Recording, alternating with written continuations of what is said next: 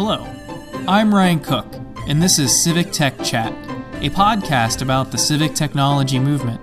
We seek to harness the power technology has to improve the delivery of public services to people everywhere. Welcome back for another episode of Civic Tech Chat.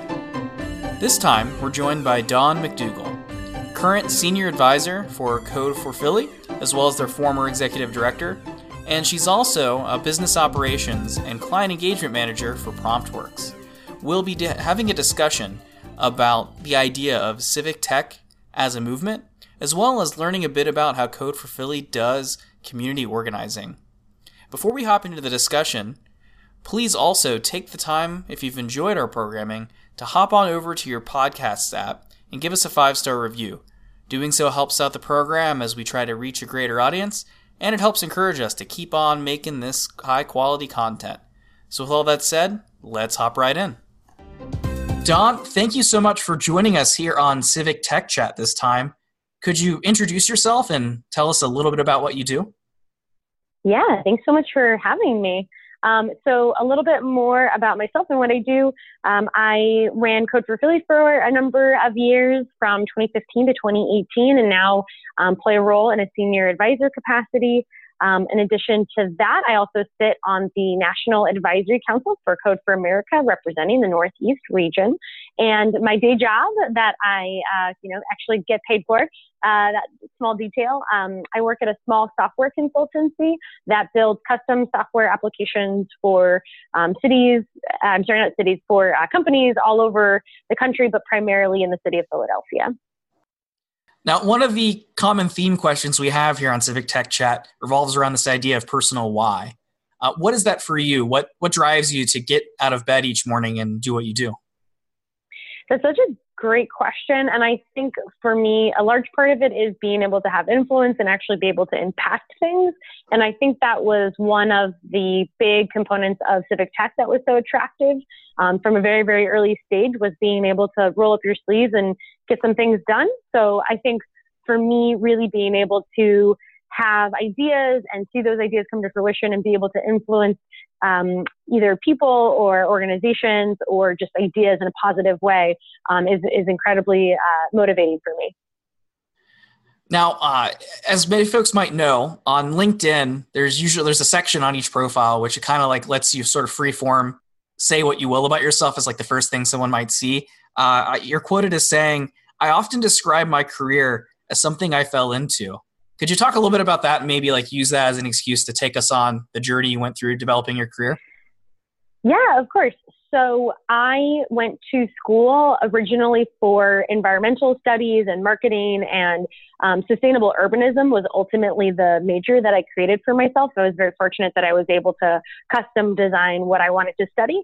And what I was looking at there was really government and governance and things like networks and sustainability and how do these all things come together to really form places that people can live and thrive. And when I was getting ready to graduate college, I actually ended up in my senior year doing some community-based research that led me to Code for Philly. And at Code for Philly, I was just so amazed and awestruck by the mission and the people who were so passionate about that mission and using their skill set to really make a difference. And not a difference in 5 years or 10 years, but a difference today and tomorrow and just continual impact. So I started getting more involved in this community group that had been, using technology and data to act as a mode of civic engagement. And I started getting more and more involved, taking on more and more. And ultimately, after I graduated college, decided that I didn't want to go to grad school. And instead, I wanted to try to make Code for Philly a thing, quote unquote. I really wanted to try to turn it into a nonprofit organization and make it a sustainable center for civic tech in Philadelphia. And throughout that journey, I started to learn a lot about technology and how do we think about technology and how is it not only an industry, but a community and a community of practice, and sort of getting a handle on the frame of reference that we have when we talk about these solutions and how does that fit into the community element. And so as I just learned more and more and got more interested in the industry and the practice and the topics, I just continue to pursue that. So ultimately, we didn't make Code for Philly a nonprofit. We did not end up pursuing that further after a certain point, but I did get into government technology, and I worked in government technology for a little bit. I was at a small company called New Civic that ultimately was acquired by GovDelivery, who provides communication solutions, among other things, for governments all across the country. And they actually were acquired by another company, Granicus. And then ultimately, after being there for a while, decided to move into the private sector to continue to build out that skill set in terms of the software development and how do teams get formed and how do you really deliver software. And so that is sort of the arc of how I ended up in a place where there's quite a lot of focus on software development and practice and how do you do it sustainably. So a lot of similar things being directed in a different different direction, but ultimately using a lot of those skill sets for both the civic tech world and software technology, and looking at the overlaps and using those things to inform one another to be better at both. So a term you mentioned at the beginning of that, I believe you were talking about starting your own major around it, which is pretty cool in of itself. But you mentioned the term sustainable urbanism. Could you talk a little bit about what that means? And also, since you've built a major around it, maybe like what that experience is like doing something like that. Sure. Yeah. So sustainable urbanism it's a multidisciplinary pursuit. So it isn't necessarily like a thing or a discipline in and of itself, but the basic premise is that you are looking at cities as structures and really understanding how do you make those structures sustainable, not just from an environmental perspective, but economic, political, social, all kinds of stuff. So the experience was really to take, looking at history, looking at social studies and social science, looking at marketing, looking at politics and how do political structures and political history inform the way that people are governed, civic engagement and participation, how do people participate in the places that they live. But really at the heart of that was all to really think about how can cities be places that we become attached to and places that we want to invest back in. Because to me, cities are very much these centers of innovation, and there's a lot of opportunity to leverage that innovation for social good, whether that be government or even nonprofits or other sort of social ventures. Unlike other places, I came from the suburbs, there's certainly nothing wrong with living in the suburbs or other parts of the country. But I do think cities are situated in a quite unique fashion and have a quite unique set of resources that position it quite well to be able to have a different level of impact and influence. And so the goal was really to say, how can we make this model that seems to be re-emerging, this resurgence of interest in cities, how can we perpetuate that and get people more excited about that? And the experience of the major itself was really great because I got to do both academic study, but because I went to Drexel, which is a very hands-on experiential learning institution, and there was a lot of hands-on research, doing what are called co-ops. It's essentially like a 6-month job leave to be able to go and like work in industry and work in the field. So it was a highly experiential experience, highly interdisciplinary experience, but I think ultimately created a healthy, holistic picture of what that image could be. And ultimately, as I learn more about technology, I continue to ask myself, how does technology play a role when technology is just changing everything that we think and all of our assumptions? So that is sort of how those things both, got me interested in tech, but also I could see the connection kind of bringing it back to technology. Now, before we go into more serious things again, I'd like to have us take a little break from the serious, and we're going to go into a little section that's all about old tweets. So it turns out you do have some. I'm so excited. And yours start in 2011. So imagine yourself at that time. And your God, no. Oh yes, 2011 Dawn is emerging. And actually, I have to say, your first tweet is way more cultured and grammatically correct than mine ever was, and probably many others. Yours is a tweet at Erica Miram. Thanks for reading and great conversation tonight. Hopefully we'll see you at another performance in New York. So I've got like 2 questions about that. One question and observation. One is that sentence has a semicolon in it, and it's actually used appropriately on Twitter, which is mind-blowing. That's hilarious.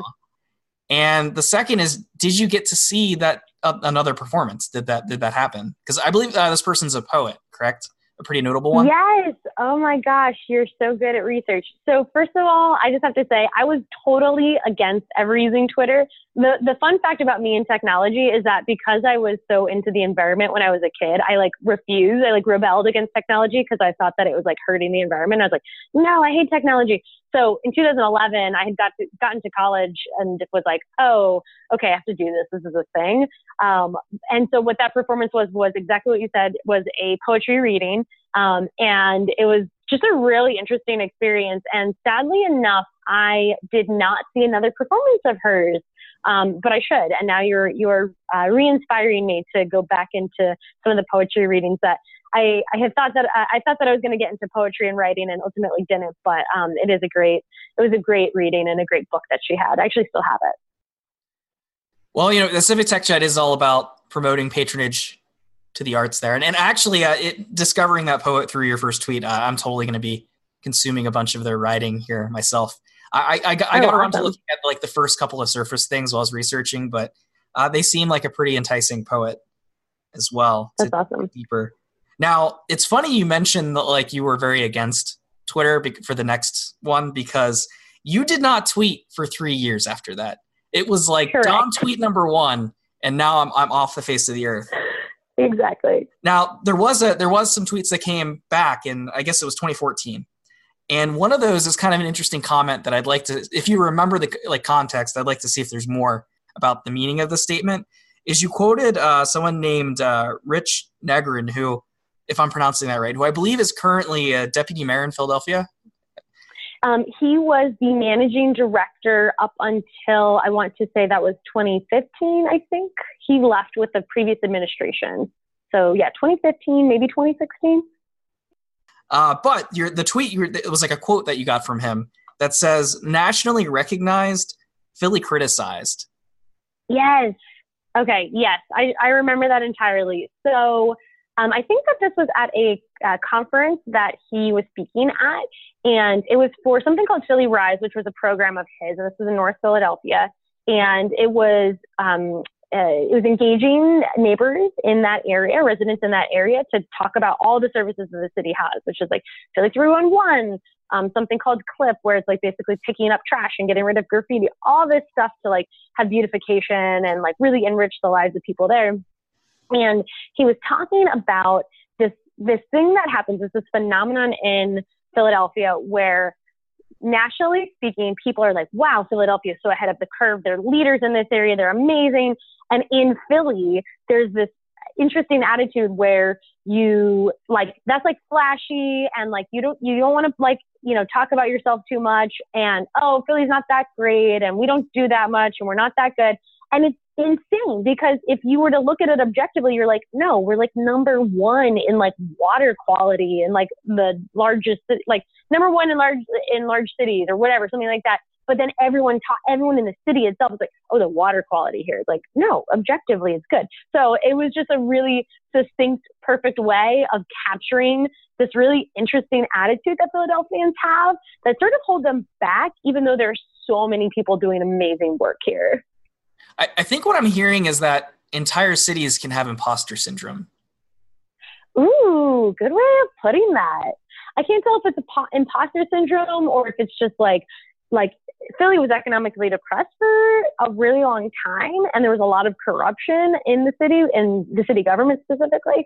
And so I think that I can't tell if like it's just people who have this old idea of Philadelphia, and it's just like permanent in their mind. You know how sometimes when you think about somebody, you're like, you haven't seen them in 10 years, and in your mind they're the same exact person, even though like they've obviously changed a ton in that time.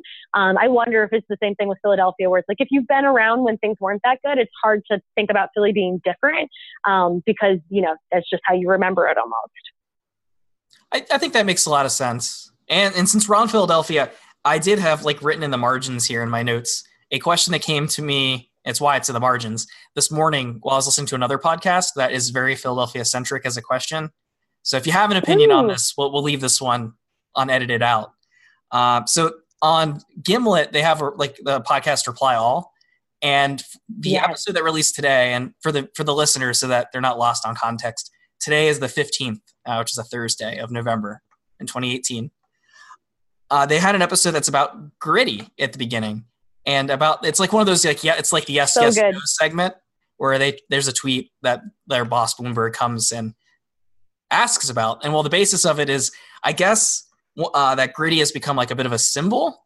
And I guess like the question that I'm getting to with this is like, what's your hot take on Gritty?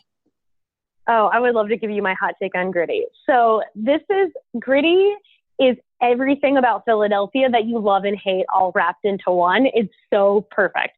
So the thing that I love the most about Gritty, so first of all, Gritty as a mascot is terrifying, like the stuff of nightmares, just visibly terrifying. And when this mascot got rolled out, everyone in the city of Philadelphia was like, what is this? I can't believe that the city of Philadelphia did this. This is ridiculous. You're embarrassing us. Like, Gritty is insane. Gritty is terrible. And so there's this great, kind of tweet that's like, local Philadelphia media, Gritty is terrible. National media, Gritty is terrible. Philadelphia, don't you talk about Gritty. He's a national treasure. Don't shoot. And it was so Philly. Everything about that moment was just like, that is so Philly to like talk trash. And then the second that someone else talks trash, you're like, don't talk trash about Philadelphia.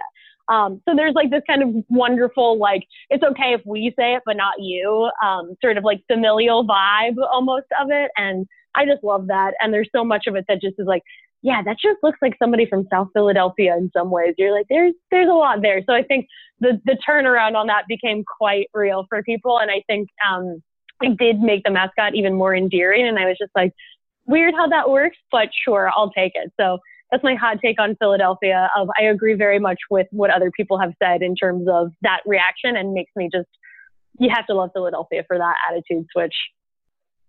So now that we've talked some Twitter and some Gritty, I do want to like shift us into one of our main topic areas for this episode. And one of the things I wanted to cover with you, in part, and again, to give like listeners some context, I had the privilege of, to maybe not to steal your words, but to like fall into a conversation you were having with some folks about the concept of civic tech as a movement, and, well, is it a movement, and all of that sort of thing. And I guess to start us off with that, like, let's go hot take again. What's your hot take on that statement? Just like the word civic tech as a movement. I think I remember the conversation you're referring to, which was after many days of a very inspiring conference, but also many, many beers. So I hope I get the sentiment right, because I feel like whenever I am partaking in that, I'm very emotional and sentimental, and we can do this. So hopefully I can recreate that in this context. Yeah, I mean, I do think that there is something really incredible about just this time. I think that what's so impressive about civic tech is that it really does empower people to operate and influence in a way that they just haven't been able to before. And also they've been invited to the conversation in a way they haven't been before. I think that oftentimes when we think about civic engagement, it's either hyper local, where you can be a block captain or work on a civic association, or you're in elected office and you can vote. And those are kind of the two options. And, not only are those options not great because those institutions are outdated in some ways, right? Like, some of those principles are good and we want to keep those, but some of the infrastructure just doesn't make sense for our world today. But also the way that people work. I mean, the way that people operate as young professionals, as young people, they're motivated by different things. And I think that they have different aspirations.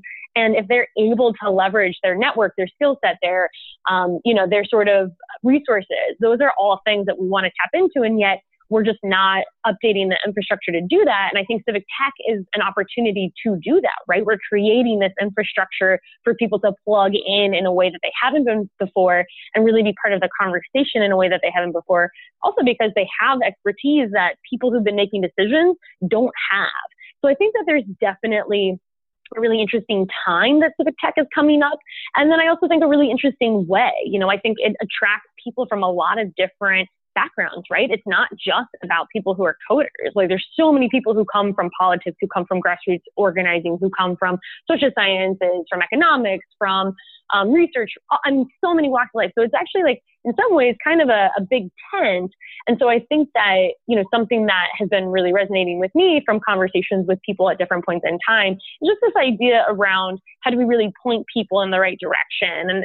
And I, don't want to take credit for being like, the main person to think of that, but I think that's right. Like, I agree with that very much, that if we can take all the energy that's been sort of passively sitting and waiting to become kinetic, I think that we can have a really huge impact. And so I think that's where that movement piece comes in, is if we can really create that focus, then I think that we'll be able to just really have something really incredible. So I would like to dig into some of what you're saying there in the context of like the idea of perhaps like what is a movement. I think there's kind of like four things that end up happening over the life cycle of a movement. Like there's some community that forms up and decides, hey, like there's this common problem or common set of goals that we all have as human beings. Then there's a phase where it's like that said community needs to find and figure out resources, which oftentimes is like, how did the question, and I think you were alluding to this a bit in your answer, it's like, how do you find the right people and get them to the right thing, essentially? Then there's the third phase where it's community finds solutions, which I think you were describing quite a bit there as well. It's like, what then? We've identified problems, we've found people, what are we going to do? And then the last stage, then community is then either accepted by an establishment that exists or replaces it or is rejected by it. Where would you say we're at as a community in the context of what I was describing? Yeah, that's super interesting. I mean, I think that, the last part about, I agree, the establishment piece, right? Like we're sort of, I think movements are trying to change structures and the establishment and really make inroads there. And so I think that's the reason I think that's interesting, is that in so many cases, Civic Tech sort of operates outside of the establishment in so many ways. It's kind of like almost in response to, right? It's like, oh, the establishment isn't doing this, so we're going to. So I kind of wonder about that with Civic Tech, where they have, we have a community of like-minded people, to your point. We're starting to at least talk about solutions and start to think about, what could be solutions to change the establishment. But I do think people are operating with it in some cases and outside of it in other cases, right? So like when we think about brigades within the national network, it's like, okay, well, a brigade is going to go work with a government partner to change the way the governing body operates. And governance, I think the difference here, right, other than government structures, governance is the sort of boring bits, right, where it's like service delivery, administration. And so we are seeing some of that from some parts of the establishment.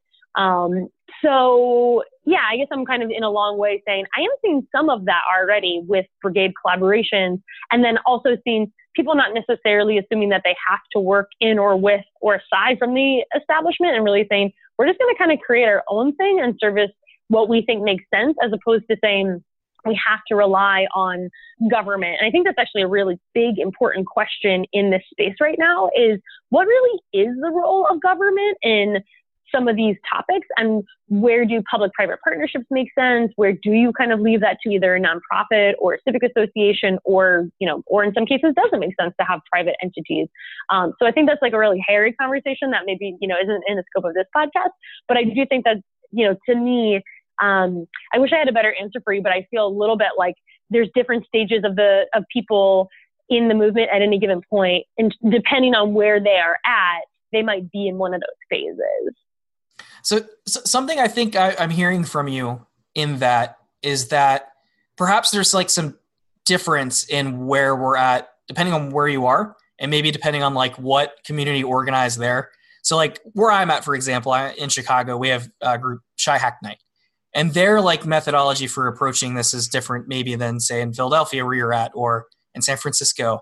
Like in fact, I had Derek Eater on the program, and so I got like the opportunity to hear it from his mouth. In that, like a lot of their perspective ends up being kind of like outside in, versus maybe a brigade in the network. Maybe their view is more inside out. Maybe they have a relationship there to use. Am I hearing that correctly from you? And if so, do you have any opinions on like that duopoly of approaches? Yeah, I think so. I mean, I think it's healthy, right? Like, I think that that's one of the complicated parts about something that's at an ecosystem level, is that there are lots of different operators focusing on different things, operating in different ways, and yet we have a sort of shared goal or shared purpose, which is to really change the way that our civic infrastructure looks. I think that oftentimes we hear talk about government, but for me, it's at the civic infrastructure level, and the infrastructure isn't just public funds, right? It's a lot of different people who make up that infrastructure. So I think for me, I think that's mostly right. And then I think too, another point is, I think the other piece of how we operate is certainly within our own community in terms of the civic tech community or GovTech community or whatever you want to kind of label the tent. But I think the other side of that is that this group of people wants to work with other communities, right? People who have lived experience, people who, are service providers and government folk. So I think that's when we talk about communities, it can be a little bit confusing, but I think also definitely important to think about, when we talk about inside out or outside in, what does that mean and what does that look like? And who are we really talking about when we talk about community and what does that collaboration look like? Are there those bigger trends that you think should continue versus ones that perhaps you should stop? Maybe to use the words of like a retro meeting. Yeah, another great question. So I think in terms of starting, I think this is happening in some places, but it's quite challenging to do, but important is working more with people who have direct experience or lived experience. I think in terms of software, it's really clear, you go to users and you get direct feedback from users. You care about building something that the person who's ultimately going to use it wants or meets a need of theirs in some way, shape, or form.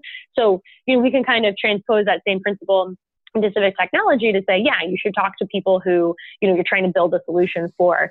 And that mantra from Lauren Ellen McCann of build with, not for, I think is something that we understand and we see it in some ways, but I think living that and practicing that it's going to be a process. It's going to take us time to really have widespread adoption. So I think continuing to be incredibly thoughtful and intentional about our practices, collaboration and different modes of collaboration, and understanding that just because we want to make user journey maps doesn't mean that the community knows what that means or what that looks like or finds that valuable. So just understanding process and some of the work that will need to happen when you want to collaborate with people with lived experience. And I also think one thing that's come up for me quite a lot over the last few days, even, and just in general with these conversations, is really understanding the pace of change and really understanding what productivity means and what does it look like. And I think that within technology, because the culture is very fast-paced, because we're always sprinting to get to some kind of finish line, there is oftentimes an understanding of quality, but I think we oftentimes want to be doing and having solutions and having results and outputs and KPIs. I think when it comes to community-based work, that just doesn't work, right? You're asking people to have behavior changes. You're asking people to think differently. You're asking people who are the professionals to really understand and absorb the lived experience of folks. And even just within our own practice, like how do we work together as a community on things? So I'd really just challenge us to continue to evolve our thinking around productivity, because even though something is a conversation and we have a 20-minute conversation, it's like, well, we didn't get any next steps out of that. It's like, yeah, that's okay. Both of our thinking evolved on this. And as we refine that thinking, I think that's going to lead us to better solutions and better thinking around these topics generally. And then in terms of stopping, I think that's a really a great question and a great way of thinking about that. I think that I'd love to see us stop talking about projects so much for brigades. I feel like oftentimes it always centers around projects as like the only and core deliverable, as opposed to saying, well, we want 5 projects that all of us are going to work on collaboratively and kind of have our own instances and we'll iterate. I think that we oftentimes see projects as a way of concrete expression and creative expression for volunteers. And so we focus very much on how do we do projects better. While I do think that doing projects better is going to be really important, I think just understanding that that's not our only value or output, and that's just one metric of success, I think could be really helpful for us as a community to reframe how we think about those topics and how do we think about projects and maybe make them less high stakes all the time. So something I sense in there is there might even be like a little bit of an industry analogy that perhaps applies to both that like build with, not the adoption of that build with, not for comment, as well as the influx of like using community organizing skills as opposed to just like, let's build stuff all the time. And that it's like the adoption of Agile. So like there's companies that they're like, yeah, we're agile shops. But like what that really means is like, hey guys, we have a stand up, or hey folks, we have a stand up that happens. That's a great analogy. But is there some of that sort of like behavior that goes on perhaps with those things as well in our space? Do you think? I think that's a great analogy. I mean, I think that's exactly right? Like the things that we use in our day-to-day practice, we want to bring in and incorporate because we see them being incredibly successful at the workplace. And so we say, yep, journey map. Yep, we need to do card sorting. Yes, we need to do agile, all that kind of stuff. And that's totally practical and useful in many, many contexts for sure. What I'd love to see us do more of is really look at people who've done community organizing really well, volunteer management really well, and borrow more from those practices. And I think we're starting to, and I've been really encouraged just to see more conversation around that.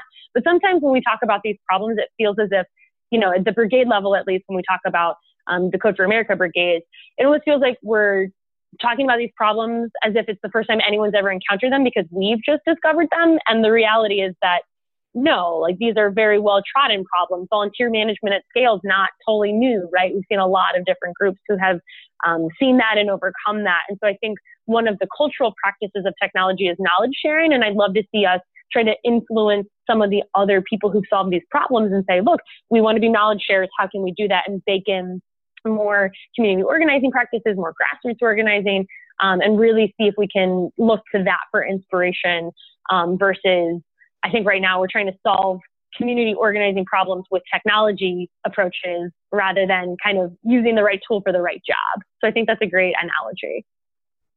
And of course, like adjacent to community organizing and perhaps something that just comes up in our work because it's adjacent to it in general is the world of public policy, which of course inevitably is going to touch politics. I don't think there's really any way to talk about it without it coming up. So I would be curious on what your thoughts are on like the appropriateness of how we interact with that. In part because I myself am a bit of a political animal. It doesn't end up coming into Civic Tech Chat much, but anybody who did a Google search would be able to kind of sort that out pretty quickly. So like, what are your thoughts on where those things touch? I can't believe that you haven't given your listeners your story, your origin story in politics, because that is a great origin story, but I will leave that to you to tell people about that at some point. That's a great question. I mean, I think that the policy question comes up a lot, right? Because our ability to intersect as people with government structures is through legislation, right? Like that is sort of the mandate. That's sort of the enforcement and accountability. If we go to city council or if we go to, the mayor's office, there's really, I think some big influencers in terms of like, oh yeah, well, this is the policy, this is legislation, this is a mandate. I sort of have the same attitude of really, I think there's an over-reliance on that. I think that's a different world that we used to live in where it's like you need rules because if you don't have rules, no one follows it and there's chaos. It's just not like that. And I think that we're seeing more and more of the world shift towards, no, you trust people, you empower people, you get things out of their way, and they're intrinsically going to want to improve things. So I think, there's definitely sort of a necessary evil in terms of understanding legislation and how it impacts that. But I think that, I guess my bias and maybe my pipe dream is that we don't have to be so reliant on things that are giving us rules, and instead we can come together more collaboratively to understand principles that govern us. Obviously, with some parameters there. But I think that's my general feeling towards policy. And then I think also partially just the way that like the average citizen or resident can interact with policy is not great. It's like public testimony at a 2:00 in the afternoon meeting on a Thursday. It's not really set up for a lot of public participation at the moment. That is very true. And in fact, there was an old episode. I think I was talking to some folks from, I think it's Open Savannah, that like one of the concepts that came up is that there's like the concept of a public meeting that whatever body it is in question like actually wants you to come to. And then there's the concept of a meeting that's just on the calendar as an open meeting because they have to, because it's the law. But they don't really want you to check a box. Yeah. Yep. Is that something you've kind of observed and run into as well? Yeah, I mean, definitely. So one thing that we've talked about at Code for Philly, I think one of the things that I wish I did a better job on when I was in a leadership role was really to breathe more of the mission into what we do. I think we had a lot of interest from technologists who are like, oh, I want to work with other technologists. But what we really wanted was to encourage people to be really passionate about the civic component of it. And so we were trying to think about how do we bake this into our programming in a more meaningful way. And I think at the time, Erie Meyer and I were chatting a bunch, and she was like, there's some people who go and set up at City Hall to show off their work, or they engage in other ways. And I really just that concept of go to your user, right? And I was like, oh, duh, light bulb. Of course, we're being ridiculous. We're just kind of expecting people to come to us on our terms. So we had talked a lot about how do we sort of do these field trips to go to city council meetings or to just get out into the community more that we want to serve. And ultimately, it was really challenging because they would be these meetings would be in the middle of the day. And something that I've just heard quite often from people who are doing this type of work is just this constant barrier. And like you said, it's doing it because you feel like you have to. You're checking a box as opposed to genuinely caring about getting that feedback and that testimony. Because if you did, you'd find a different way of getting that. I think that's a pretty good segue for us to talk a bit more about Code for Philly as an organization, especially since it's kind of come up in that interaction. In that context, is there what one might call the Code for Philly model for community organizing that in your view? And if so, how would you describe that? Such good questions. I think that we're still figuring out what community organizing looks like because we're still really, learning in many ways who this community is. I think that we've tried different sort of pilots or experiments or programs that have helped to create a sense of cohesion. And I think that we do really good on the tech side. I think what we don't do so well on is that community piece that I was talking about before of people who are neighbors, people who are residents, people who have lived experience. But I think that that's something that we're definitely trying. So I would say, what the model is today, and maybe it's not what it should be, but I think what the model is today is that we use weekly events to try to engage a lot of our regular ongoing projects and members. And then we use special hackathons to really help us broaden our reach so that we can partner with government and that we can partner with organizations who have a broader reach than we do into communities that we wouldn't be able to touch. So oftentimes when we do the hackathon, it's also a great way to jumpstart somebody in Code for Philly is just to say, hey, come to the hackathon. You're going to have a weekend to get started on the project. So we've worked with government partners to say, hey, what are the problem statements you'd like to see us address at this hackathon? Can we get you involved? Can we have you speak at this hackathon? But then in the last couple of years, what we've also started doing is branching out to partner with other organizations who are not in tech. So last year, we partnered with a reporting collaborative who is focused on reentry. And we focused the hackathon all about reentry and reintegration solutions for people who were coming out of the criminal justice system. And that was very interesting and a huge learning experience. I felt like I got a ton out of that. And so there was that one. And then this year we actually did something called Quest Tax. And that was one where we were going into the North Philadelphia community, which is a particularly challenged community in Philadelphia. And we really wanted to focus on how do we make community members at the center of this? How do we make community members how do we make us a community-centered or community-driven, community-based hackathon? And I think that we're continuing to learn, but there was a lot of lessons that we got out of engaging those folks. So I think, those are a couple things that we've tried, and really just trying to be thoughtful and intentional about how we go out into, to engage folks. But those are a couple things that we've tried, but I think that's definitely a model that we're still evolving and hoping to share and get feedback from others who are doing similar work.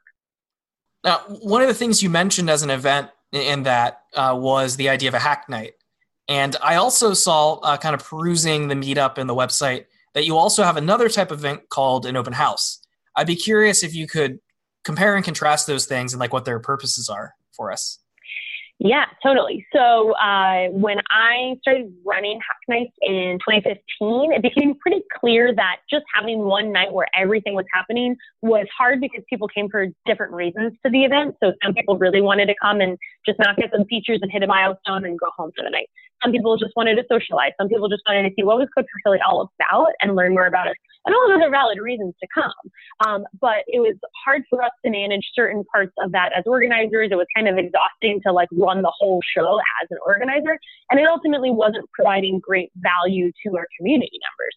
So what we did was we broke it up. I think this was maybe either early 2016 where we broke it up into a different format. So we said, okay, we're going to do Hack Nights where you're just there to work on your project. That's what this is all about. You're there to either join a team, have in-person time to collaborate with somebody who you're working with or whatever it might be. Then we also broke it out into open house nights. And the idea of the open house night was to, I think they might be called networking nights, but it was just to be social. It was like, hey, we work really hard. It's great that we work really hard, but maybe we don't have to work all the time. And so just having those social connections, that was really important to me, that we have some space to give people a chance to get to know who we were as people, to socialize and create those bonds together even more in a more intentional way. And then also just to give people a sense of like, what do you do? And then the kind of third part of that was like, oh, well, we're going to partner with other community technology groups so that we can bridge out, so that's not just code, it can be design and data science and analytics and all kinds of stuff. So that was broadening my technology piece. And then other sort of formats that we've introduced now is also Code for Philly 101, which is like now kind of breaking out the 101 piece to say, okay, well, we really just want to focus on, here's Code for Philly, here's our mission, here's how you get started on a project, all that good stuff. So it's just really trying to create different formats and different styles for people to, accommodate what their preferences are, really give them space to plug in a way that's sensible for them and logical for them in terms of building upon itself for their membership of like, I go to socialization, then I, do this thing, then I join a project.